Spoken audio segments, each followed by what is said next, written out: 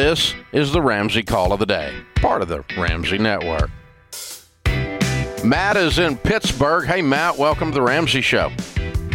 Hey, Dave. It's an honor to be speaking with you today. You too. What's up? Well, I'm currently a 22-year-old college student. I'll be graduating here in the next couple months, and I'm looking to get out of my renting situation and purchase a home within the next year. I'm kind of lost on how to really save up for it, if I should be keeping all my income that I'm going to be having in cash, or if I should be investing it, and how much you recommend to put down on my first home purchase. I'm just kind of looking for some guidance here. Cool. So what's your income, Matt? Well, currently I don't have any, but I'll be starting a job in June that I'll be making $70,000 in my first year plus $10K in stock. But I'm pretty sure I don't get paid that until like a year and a half. Okay. And do you have any debt right now? I have a good amount of savings and personal investments, but I do have $9,000 left on a car payment. Okay, and that's all the debt. That's all the debt. So what's stopping you from paying off the car today and freeing up that payment? I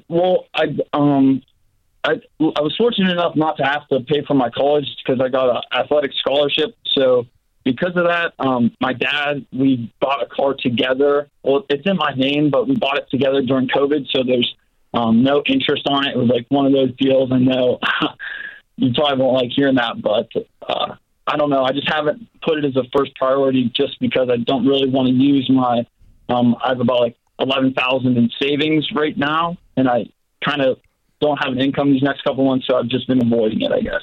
How much have you got in personal investments? Around 17.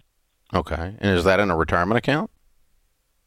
No, it's actually in individual stocks, and yeah, basically all stocks and a little bit of cryptocurrency. Okay. Well, Matt, I'll tell you what we teach, and this is the process I followed to get through all the baby steps and now with a paid-for house. Baby step 1 is the $1,000 emergency fund. Baby step 2, we pay off all of our debt using the debt snowball method, and that includes the car. Baby step 3, we get 3 to 6 months of expenses in an emergency fund, and then baby step 3B, we start saving up for the house. And so that's where that would fall in. And so you're not quite there yet. You could be if we released these investments, cashed out, and started doing things a different way.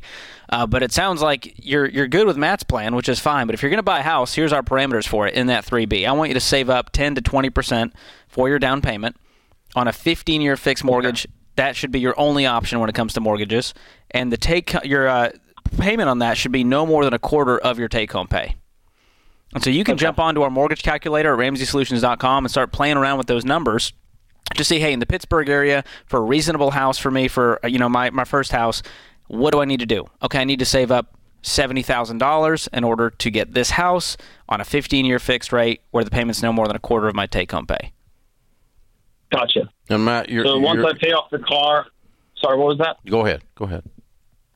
So once I pay off the car and save enough to put 20% down, and my take-home pay, it's my monthly payment's a quarter of my take-home pay, then I'm good to go.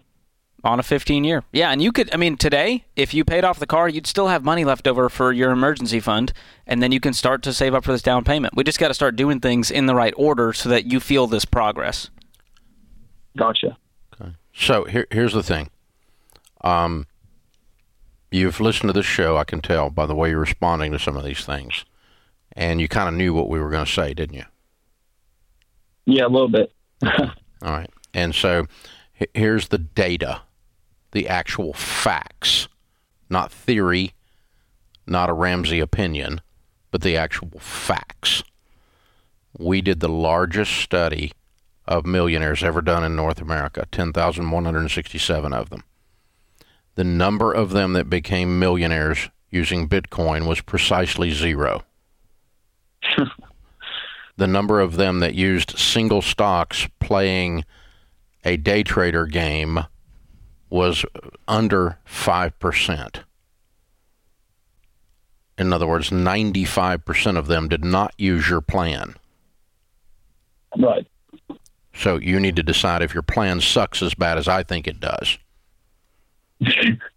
Well, would you recommend cashing out of my individual stocks in crypto and keeping that all in cash? Apparently, that's what I just told you.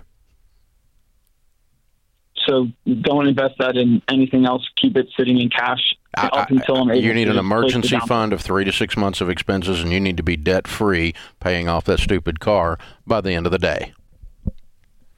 And then you start building in cash your down payment on your house. And then when you get your house, you start putting 15% of your income away into good growth stock mutual funds in your 401k at your new great job. And you're going to be a millionaire doing that by the time you're 35. And you're going to have your house paid off by the time you're 35.